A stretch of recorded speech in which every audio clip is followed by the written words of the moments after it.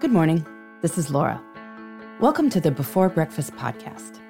Today's tip is about building a good morning routine. Because this podcast is called Before Breakfast, I know a lot of listeners already have great morning routines. I know other listeners would like to build them. But what exactly makes a good morning routine? Listener Zena wrote in with a question along these lines. She asks, is it better to start the day with productive work, or should you work out, read, meditate, etc.? Sometimes I do those things, but then I feel antsy and like I'm avoiding something. Namely, the productive work she's worried she should be doing. Well, first I want to say that I don't think anyone should create a morning routine that makes them feel antsy. That is not the point. Also, there's no one right answer to what makes a good morning routine. But to build a morning routine that's right for you, it helps to know a little bit about why mornings matter. The reason many people like having a morning routine is that mornings set the tone for the rest of the day.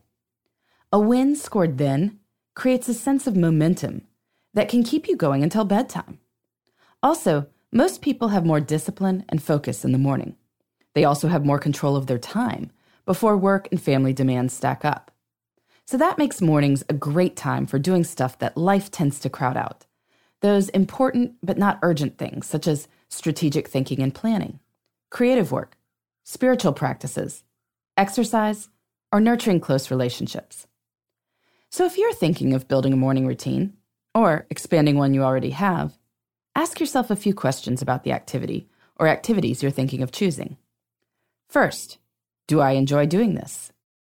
A good morning routine gives you a reason to get out of bed. The image I like to keep in mind is my children bounding out of bed on Christmas morning. They're just so eager to see what the day will bring. That might be tough to pull off 365 days per year, but I do know that it's going to be hard to get up early, day after day, for something you don't want to do. In the throes of a new resolution, you'll stick with it for a few days or even a few weeks, but then something's going to happen. You'll get busy at work, or you'll get sick, or a family member will get sick. You'll miss a few days, and then you'll have a hard time starting up again.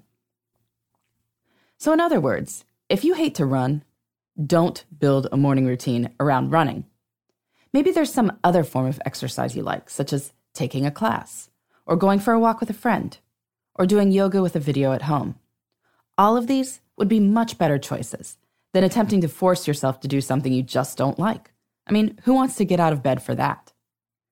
The second question is whether morning time is the best or only time for this activity you're considering. For many people with regular jobs and families, morning is the best logistical time for exercise. Probably you can find time the rest of the day for the other activities that Zena listed. You could meditate in your car in the parking lot for 5 minutes before going into work. You could read before bed at night. At least theoretically, you should be able to do productive work at your desk during your actual work hours. So that's why exercise is a very popular morning activity. But let's say you work in an office with a gym and lunchtime classes that employees are encouraged to take. Or maybe you and your spouse go for an hour-long walk after dinner together each night. I work for myself, so I can usually run in the mid-afternoon as a way to take a break from work. If you fall in one of these categories, then maybe you'd choose a different morning routine, like working on your novel, or meditating, or taking an online class.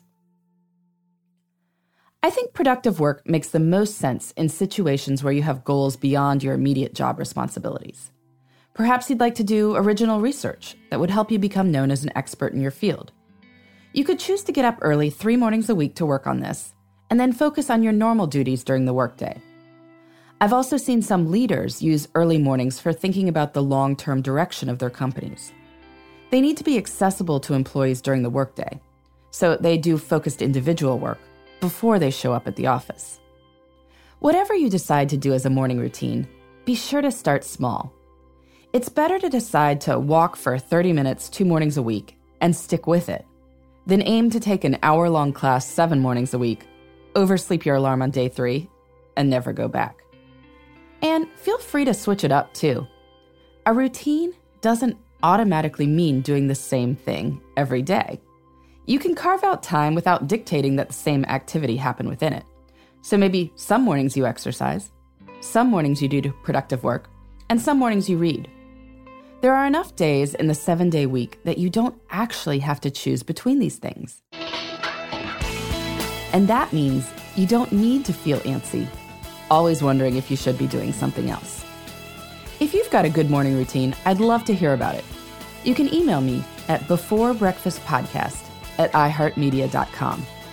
In the meantime, this is Laura. Thanks for listening, and here's to making the most of our time.